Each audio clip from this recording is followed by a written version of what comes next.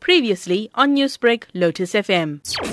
First thing is to start to understand the whole process. So when you say that if somebody comes into contact, is that contact with somebody who has traveled? Is that contact with somebody who is from South Africa? Universal precautions would be the first thing whenever you have anything that is termed an epidemic. So anyone who's got fever, cough, running nose, etc., and you believe you want to stay away from them, you have to take precautions by staying away and advising them to stay away. And because this is a virus which spreads by contact, droplet via another process, you have to realize that if you stay away from the person, like if you're not in crowds, you're not in gatherings. So that's the other thing is, in times like these, you want to stay away from crowds and gatherings because you don't know who is ill in that crowd or not. The second thing is that you want to avoid people if they're sneezing or coughing and they have a temperature. You're saying that if you stay within 3 or 5 meters of them, sometime up to 2 meters is enough, but 3 to 5 meters, you're a little bit safer than being inside the 3 meter or 2 meter parameter.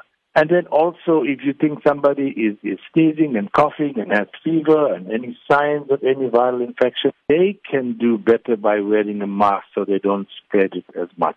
People are in interaction with other people on a daily basis for work, for school, in their homes as well. How then would you propose people prevent the risk of being infected by the coronavirus? The first thing is, how will people prevent? If you have to be sensible here. People must be honest, sensible. If you have signs or symptoms of fever, etc., and you worried that you say, look, I have been in contact, possibly with somebody who had coronavirus, the first thing you should do is isolate yourself. And that is also isolate from your family because the people closest to you is family. And therefore, you need to protect yourself. So isolate and therefore don't spread it to other people by isolating. The second thing is that you can start to look to see. If I go now from here to a health institution and if I got and they suddenly diagnose me with the coronavirus, I'm exposing everybody. Scrub your hands and wash your hands regularly. Remember, if you're washing your hands, you must actually wash it for as long as saying